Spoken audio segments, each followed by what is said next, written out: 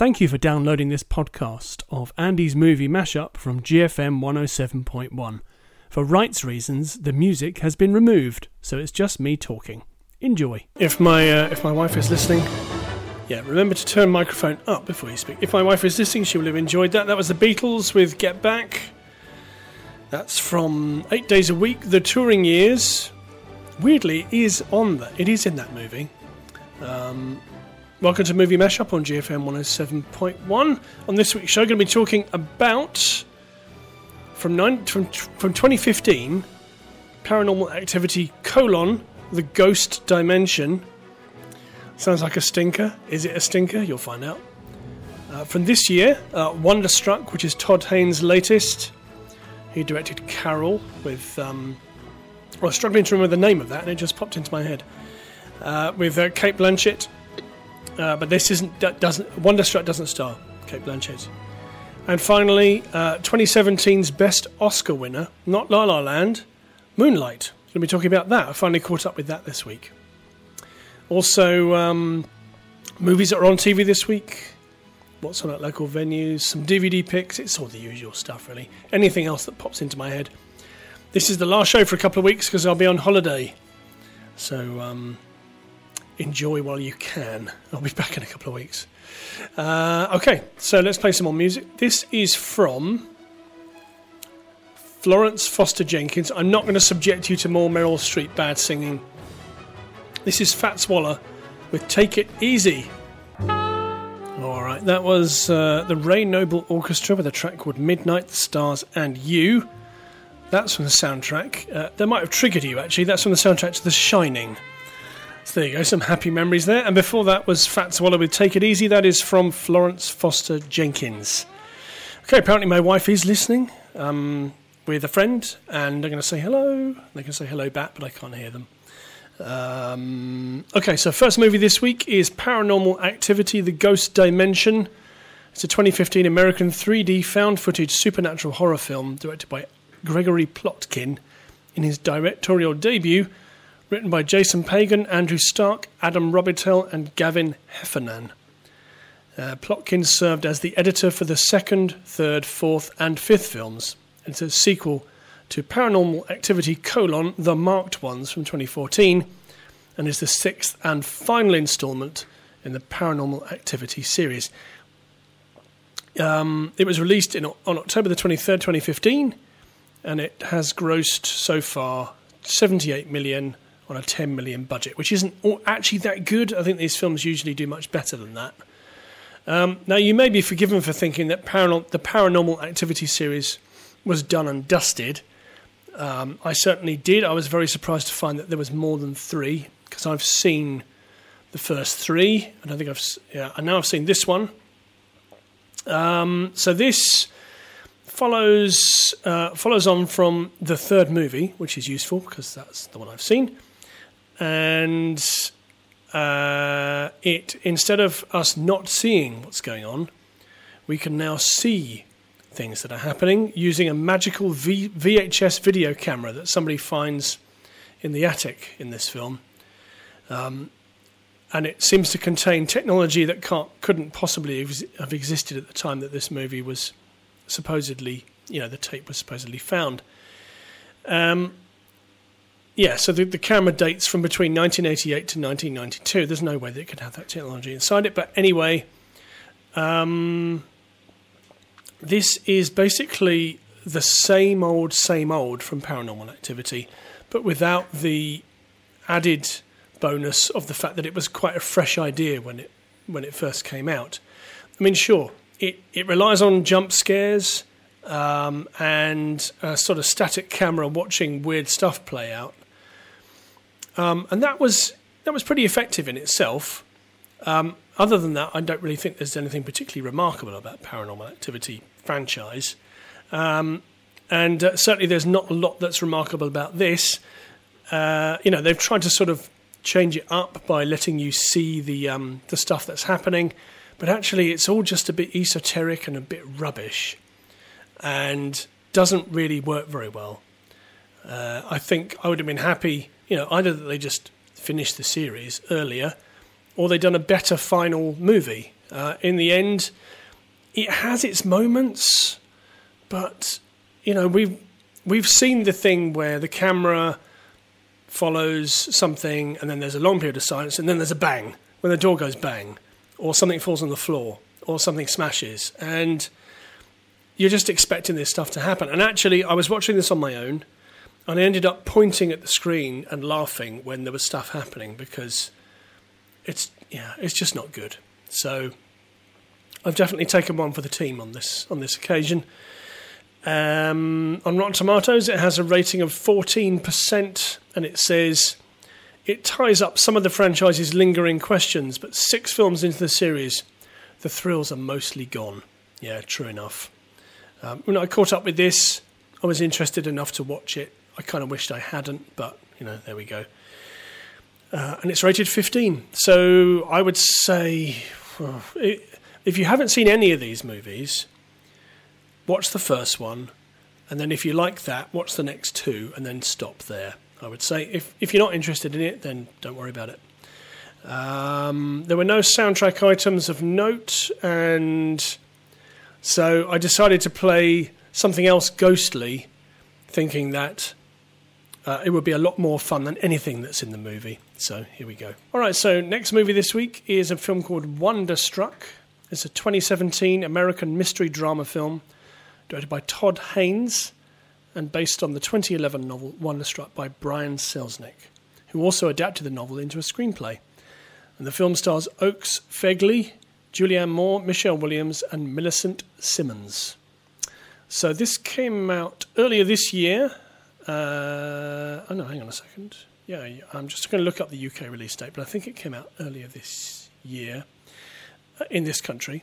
And the film interlaces 2 stories set 50 years apart, switching frequently between them. So each story tells the story of a child's quest. In 1927, Rose, played by Simmons, runs away from her father's New Jersey home to find her mother/movie idol, the actress Lillian Mayhew, played by Julianne Moore. And in 1977, recently orphaned Ben, played by Fegley, runs away from his Minnesota home in search of his father. So it was met with a 3-minute standing ovation following its premiere at the 2017 Cannes Film Festival. That seems to happen quite a lot. I'm pretty sure I've talked about quite a few films lately that have had a huge standing ovation at Cannes. So let's talk about the movie. So yes, two intertwining plot lines, both featuring children who are on a quest for something. So the young boy Ben, he does indeed run away from his Minnesota home in search of his father, who he's never really known. And along the way, something happens to him that I won't talk about that sort of feeds into the other story that's happening, which is the one set in 1927, featuring a young girl called Rose, who is on the hunt for her mother / movie idol, played by Julianne Moore. And those sequences are in black and white, and they play out like a silent movie. So there's no dialogue. Well, people talk, but you can't hear them. And there's occasionally captions on screen to describe what's going on.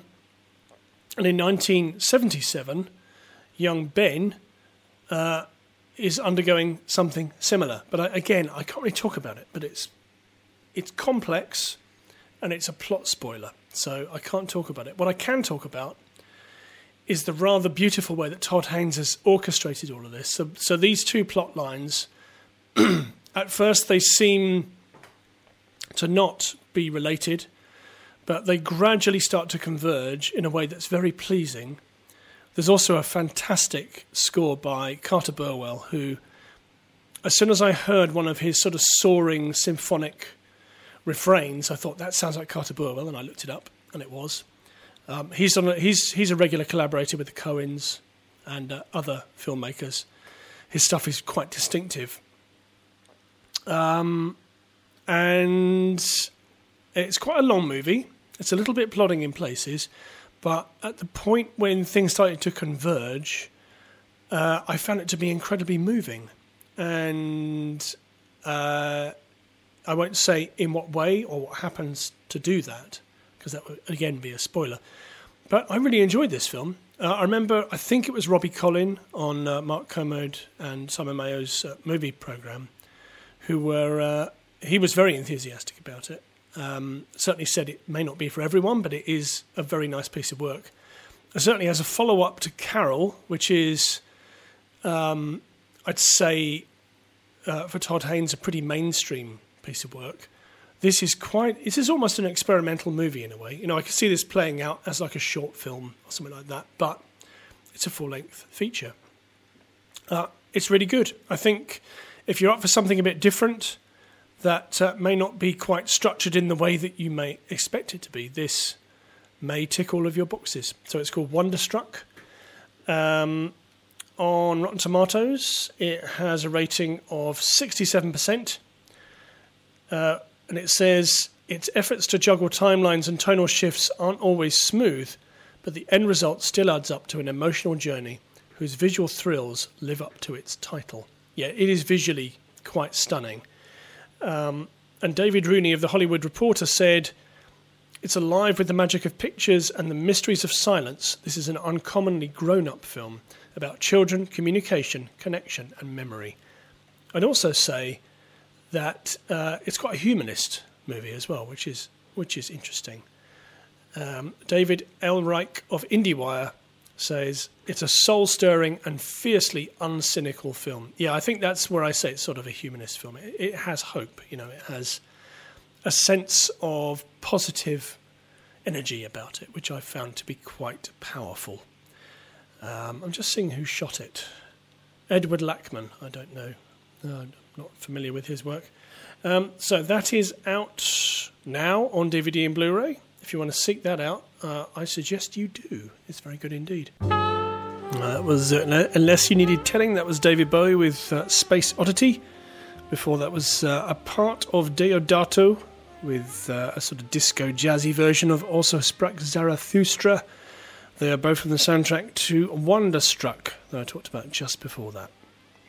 Okay, so next movie, or final movie this week, is Moonlight. It's a 2016 American coming-of-age drama film written and directed by Barry Jenkins, based on Terrell Alvin McCraney's unpublished semi-autobiographical play, In Moonlight, Black Boys Look Blue. It stars Trevant Rhodes, Andre Holland, Janelle Monáe, Ashton Sanders, Jerome, Naomi Harris, and Mahershala Ali. And the film presents 3 stages in the life of the main character, his youth, adolescence, and early adult life. It explores the difficulties he faces with his sexuality and identity, including the physical and emotional abuse he endures growing up. Filmed in Miami, Florida, beginning in 2015, Moonlight premiered at the Telluride Film Festival in 2016, and it was released in the United States and worldwide in October 2016. At the 74th Golden Globe Awards, it won Best Motion Picture for Drama, and the Academy Awards won Best Picture, along with Best Supporting Actor for Ali, Best Adapted Screenplay for Jenkins and McCraney, from a total of 8 nominations. So, the New York Times considered it the 20th best film of the 21st century so far. And it became the first film with an all-black cast, the first LGBT film, and the second lowest grossing film domestically, behind The Hurt Locker, to win the Oscar for Best Picture. And the film's editor, Joy McMillan, became the first black woman to be nominated for an editing Oscar, alongside co-editor Nat Sanders. And Ali became the first Muslim to win an acting Oscar. So, a lot of milestones there. This was obviously famously the movie that Warren Beatty read out the incorrect nomination for. So he said the Oscar goes to La La Land, when actually it went to Moonlight. Had a budget of 1.5 to 4 million, which seems like a strange number, and a box office of 65.3, which is, it's pretty good. Okay, so the plot is that there's a young man who we see, in his 3 ages of growing up as, I'd say, probably about between 10 and 12 years old, and the trouble that he has with his mother, and then falling in with a drug dealer played by Ali, who sort of takes him under his wing. Weirdly, Ali has kind of quite a strict moral code, despite the fact that he's a drug dealer. He seems to have a strict moral code, and he takes the young boy under his wing. The relationship between the boy and his mother, brilliantly played by Naomi Harris, who is addicted to drugs and can't get out of it. And also the relationship between him and his peers, including people who basically terrorise him at school and physically intimidate him and beat him up and this kind of thing. We then see him, older, sort of at high school, where he endures the same kind of thing, but is starting to get a sense of himself and who he is.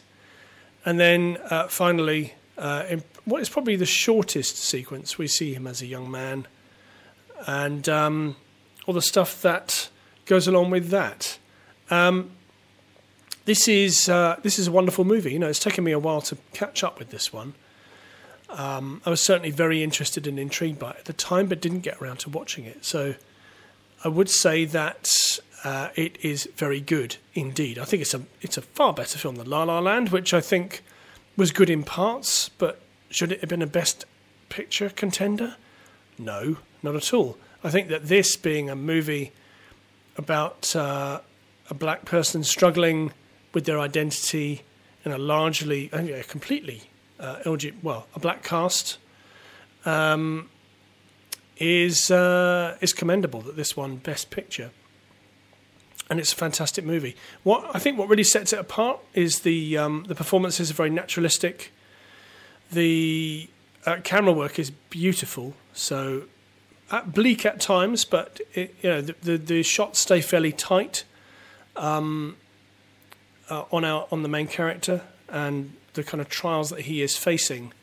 Also, the angles are really interesting. They sort of seek to elevate the tension that's going on in a scene by using slightly unnerving angles. And the music, you would expect a film like this to have a sort of rap soundtrack, but it doesn't. It uses snippets of classical music, which is really interesting, and also some sort of incidental music that I'll be playing in a moment to sort of punctuate it. It's fantastic. I think a magnetic performance is by the three mains, also by Ali, who is terrific and well-deserving of a supporting actor Oscar. I mean, he's good in everything. He's good in even stuff that isn't all that good. Trying to think of stuff that he's been in that isn't very good. I suppose some of House of Cards isn't very good. He plays a very good supporting role in that. Yeah, it's great. It's thoroughly deserving of Best Picture. I think if you haven't seen it, and maybe you thought it might be a bit heavy for you, it isn't all that heavy. It's just really, really good. That's what I would say about it. On Rotten Tomatoes, it has a rating of 98%, and it says it uses one man's story to offer a remarkable and brilliantly crafted look at lives too rarely seen in cinema. That's true enough. I'm pretty sure that there are indie movies that show stories like this one, but they probably won't get seen by many people. This received a very good release and obviously scored Best Picture. And on Rotten Tomatoes, it was the highest scoring film of 2016. So there we go.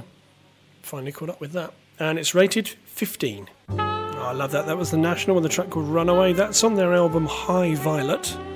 And that is from the movie Warm Bodies. Okay, let's take a look at some DVD picks. This is the last thing today. And out right now, or will be out, or will be out next Monday. We start with Ready Player One, which is out in 2D, 3D, 4K, whatever else you want. Steven Spielberg's latest adaptation, an adaptation of Ernie Klein's novel. Then we got Love, Simon, which is supposed to be very good. I Love Dogs, Wes Anderson's latest, which I'm really looking forward to watching, and a movie called Blockers, which received very good reviews. Those are the DVD and Blu-ray picks. I'm on holiday for the next 2 weeks, so the show in this slot will be about movies, which is a shame, but got to have a break. I'll be back after that. Hopefully, there'll be a new Good Robot Annie's podcast. We're going to continue talking about the 30 best horror movies of the 20th century. And that's almost the show. Seconds left. What should I talk about? What should you go and see? What should you watch? Over the weekend, go see Mission Impossible Fallout because it's supposed to be great. And that's it. Thanks very much for listening. Time to hand over to Ian. Bye. Thank you for downloading and listening to this podcast from GFM 107.1. Don't forget that you can follow me on Twitter at cockers_97 and on my Facebook page, which is Andy's Movie Mashup.